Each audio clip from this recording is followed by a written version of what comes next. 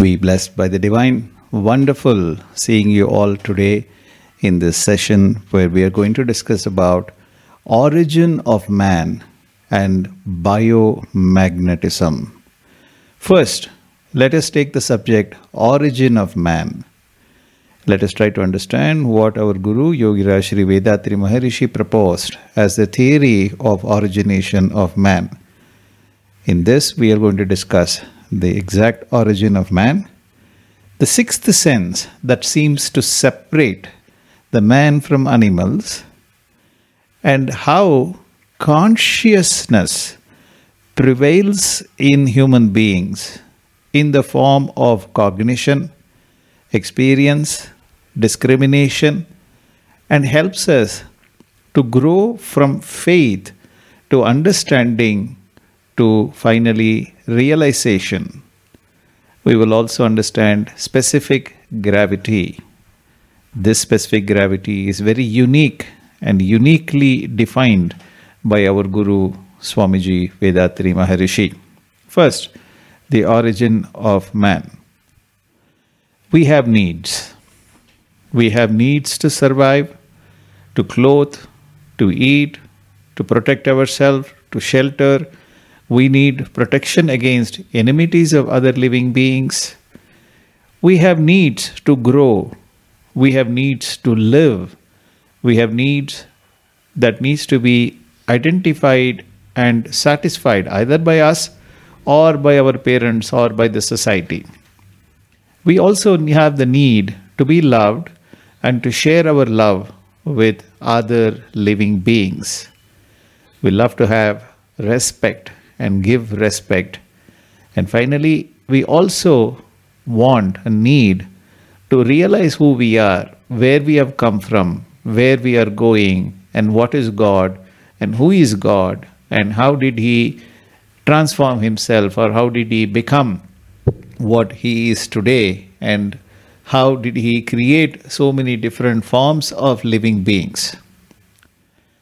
Providence provides for all of these needs. Providence provides. Therefore, it is providence, is it not? Providence has everything that we need. It gives us the shelter, food, need, gives us relationships, friends. It gives us all that we need to learn about ourselves, about nature, about the providence itself. It is functioning as consciousness within us, with which we are able to realize who we are, what we are doing, and how we have come to be who we are today on this planet Earth. It gives us our origin and our destiny. All of these are waiting to be realized intuitively. Providence functions as intuition itself. An ape-like animal perhaps, and a lion-like animal perhaps, must have mated according to the theory proposed by our Guru Swamiji Vethathiri Maharishi. A man-like offspring was born. The offspring then mated with the mother ape, and the human race began to develop. Humans began to multiply in large numbers. Eventually, the ape-like qualities reduced and human-like qualities developed. In the process, Providence imposed 3 rules. These are the 3 self-imposed rules. Until then, these 3 rules were not prevalent, were not imposed heavily on the planet Earth. But once the Providence produced or transformed itself into human beings, there were 3 self-imposed rules. Animals of different species do not mate. Even if they do, fertilization do not occur. Even if the fertilization occurs and if the offspring is born, it is sterile. So therefore, further propagation of the same cross species may not be possible. You can see it today, which is why apes and humans do not mate. Even if they mate, they do not fertilize. Even if they fertilize, an offspring is not born. Even such rare scenarios, two species mate and an offspring is born, and that offspring happens to be sterile. We have it in the history of the evolution of this particular world. Even in recent times, we have seen similar cases. The sixth sense is very unique to human beings. Providence decided that human is the last step in the evolution of itself, in the transformation of itself. Evolution perhaps is not the correct word to use. Transformation of the universal almighty force into various life forms and finally evolving as human beings or transforming itself into human beings is the correct way of thinking about this. We can clearly see that there is perceptual ability for the sake of living in the minds of all living beings. For instance, a lion will not eat, let us say, grass. A tiger will not eat fruit because it cognizes that the fruit or the grass is not edible for it. This is for survival purposes alone. These are the very basic requirements. But man is able to utilize his power of perception to distinguish between what is good and what is bad for him, not just at a physical level, at a functional mental level, but also at a spiritual level. He is able to believe in a set of concepts, such as, let us say, the Vedatriyam concepts. A dog cannot believe in Vedatriyam or any other philosophy for that matter. Man is not only able to believe and have faith in a set of theorems, he is able to develop his understanding. Consciousness is functioning as the mind, as the sixth sense, helping the man to grow from having faith and develop understanding. Not only is he able to understand, he is also able to realize as intuition, as inner vision, as inner realization, the truth behind what has been taught to him. He is able to question it. He is able to use the power of intuition, which is functioning within him, as the transformed state of the consciousness itself. Consciousness is functioning in a dynamic state in his mind, helping him to grow from faith to understanding to realization. In the process, we begin to realize the greatness of consciousness itself. Consciousness is available everywhere. It is available in every Panchabhuta elements. It is available as, or it is functioning as pattern, precision, regularity, even in the formative dust particle. The almighty force with plenum, time, force and consciousness, due to self-compressive nature of the almighty force, evolved into the formative dust particle. Even within the formative dust particle, there is precise amount of divine fluid that is entrapped within the formative dust. The formative dust begins to spin at a precise manner with a specific pattern, and as the acceleration increases, the divine fluid begins to overflow in a specific manner and transforms itself into Panchatan Matras. All of these are divine drama that is taking place with a pattern, a precision, regularity. Humans began to realize this. They saw the natural elements around him. They saw sun, moon, water, fire, and realized that all of them are functioning with a specific law of nature. As they began to wonder at the evolution of nature, they began to grow even more understanding into the designs of the divine. And they realized that the divinity itself has transformed itself into various living forms. Initially, it was only the belief, it was only faith that somewhere there is a power beyond us. There is rain that is coming, there is water that is giving us the sustainability on planet Earth, there is sun that is shining its rays on our earth, there is air that is giving us breathing capacity, there are materials on earth, materials that are there. They saw all of these Panchabhuta elements and began to question there must be a force which is primordial, origin, which is almighty behind all of these natural phenomena.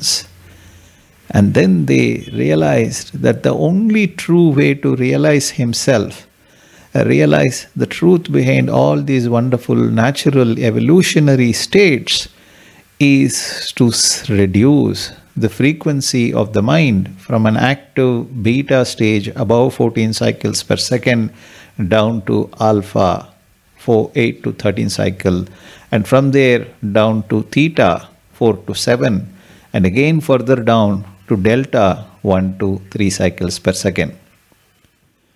As he developed various techniques for reducing the mental frequency, he began to live one with the divinity.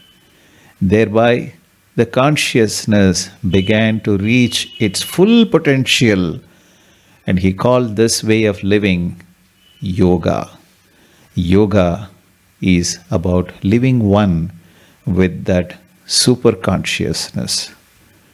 As man began to realize the super consciousness is functioning with a precise, unfailing law of nature, he also began to realize that he is a fractional consciousness of the total consciousness.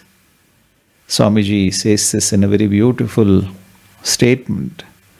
There is no effect without a cause. The effect is innate in the cause. This is the law of nature. The results manifest in time, depending on the nature of the deed. Time is a characteristic of the primordial force. When we sow a seed, we will reap the reward in the due course of time. Some seeds will sprout within a few hours, some will take a few days, some will take a few weeks. As they sprout into plants, the plants will grow into trees over a period of time, and these trees will begin to bear fruits, and they will produce seeds which will once again germinate, and the cycle of life continues. This manifestation of results in time, depending on the nature of the deed, depending on the nature of the seed, as in this example, is inherently present, is innate within the seed itself. There is no need for us to program it with an artificial intelligence into the seed.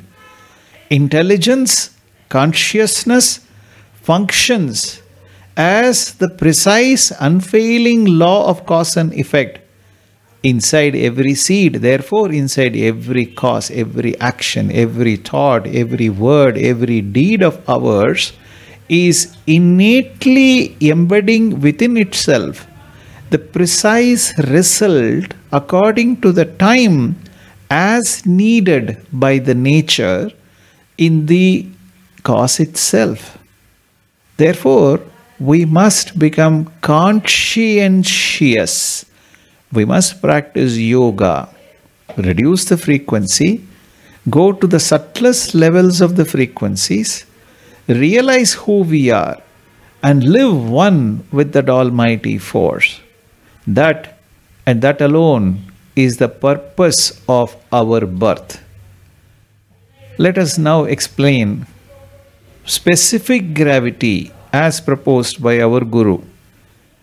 This is a beautiful, and I do personally consider this as the most brilliant concept proposed by our Swamiji. Specific gravity, as physicists know, is relative density. They say they count the number of electrons, protons, neutrons, or the density of this within a given volume, and say, okay, what is the mass? Right? Let's say 1 liter of water contains 1 kilogram of weight or mass. Therefore, specific gravity is 1, around 1.99 something. With relation to the water, they then count the density of other liquid forms. Usually this is used for liquid calculations. But Swamiji did not limit his identity, his theory. Swamiji did not limit his concept of specific gravity to counting the volume versus mass. He went beyond that. He said, everything moves according to its specific gravity. He even proposed that the fact that heavier, larger mass of formative dust or akashic subatomic energy particles such as protons and neutrons forming the nucleus of that particular element that is born, namely, let us say an atom in this example, is according to specific gravity. Let us try to understand this from a different point of view. The almighty static state, due to its self-compressive surrounding pressure force, due to its own pressing nature, surrounding pressure force nature, compressed itself, a fold is formed. Fold is further compressed and it starts to spin and becomes the formative dust particle. And within it, there is specific quality and quantity of the divine fluid, of that mighty divine fluid that is entrapped within that particular formative dust particle. And therefore, it creates the first definition or the concept of specific gravity. Specific amount of gravity, the almighty divine mighty fluid, is now present within the formative dust itself. Now imagine many such formative dust particles come together. All of them will start to form an akashic cloud, otherwise called as an electron. The subatomic energy particle also contains within itself a specific quality and a quantity of that mighty divine fluid. And as the formative dust particles get ejected from the electrons, they bring along with it, as an overflow mechanism, the specific amount and quality of the mighty divine fluid that it is entrapped with, which then transforms itself into magnetism. Therefore, as the mighty specific gravity begins to reduce or begins to alter its characteristic, namely quantity and quality, the electron slows down and becomes proton, and they have to go to the center because the specific gravity is now changed. Within the functioning element of an atom, suddenly now you have a proton and an electron. Likewise, as gases are formed, as hydrogen is formed, as oxygen is formed, helium is formed, these gases also have their center. Whichever is heavier element, whichever is slower spinning, will form the nucleus, whichever is lighter and faster spinning becomes the satellite. Likewise, you can see heavier elements are going to the center in the universe, in the galaxies, even in the solar system. The sun is the heaviest element in our solar system. Mercury, Venus, Earth, Saturn, Mars, Jupiter, all of these are spinning around the central sun. Moon, which is a lighter element in nature compared to the Earth, becomes a satellite of the Earth.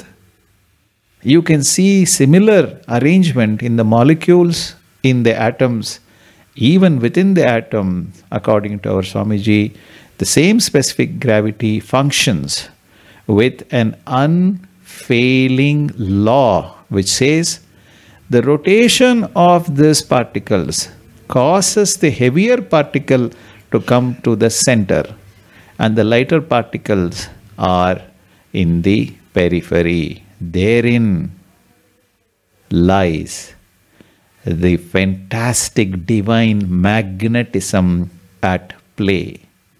It is the same magnetism that is functioning with the specific gravity inside man as law of nature. It regulates the mind, it regulates the actions, words, thoughts, and deeds. It gives us results of our actions in the form of pain, pleasure, peace, or ecstasy. And we, therefore, become the product of our own mind. To God, the great player, every life is a pawn on the board. He moves them, removes them, blesses them. Who among the born is capable of questioning his actions? We have to believe, we have to understand, we have to realize. Realization is the ultimate end goal of every human birth. The Almighty Force has transformed itself into millions of life forms over billions of years of transformatory stages to finally arrive as you and me. We are no different from that Almighty Force. We are a fractional concept of the totality called divinity. As the fraction demands, the totality supplies. It is ready to supply everything that we need, from our physical need to mental need to social need, and finally the one and the only need with which we are born, self-realization. This marks the end of the first part of our session. I want to ask you, if you have any questions, feel free to unmute yourself before we move on to biomagnetism. வாழ்க வளமுடன்.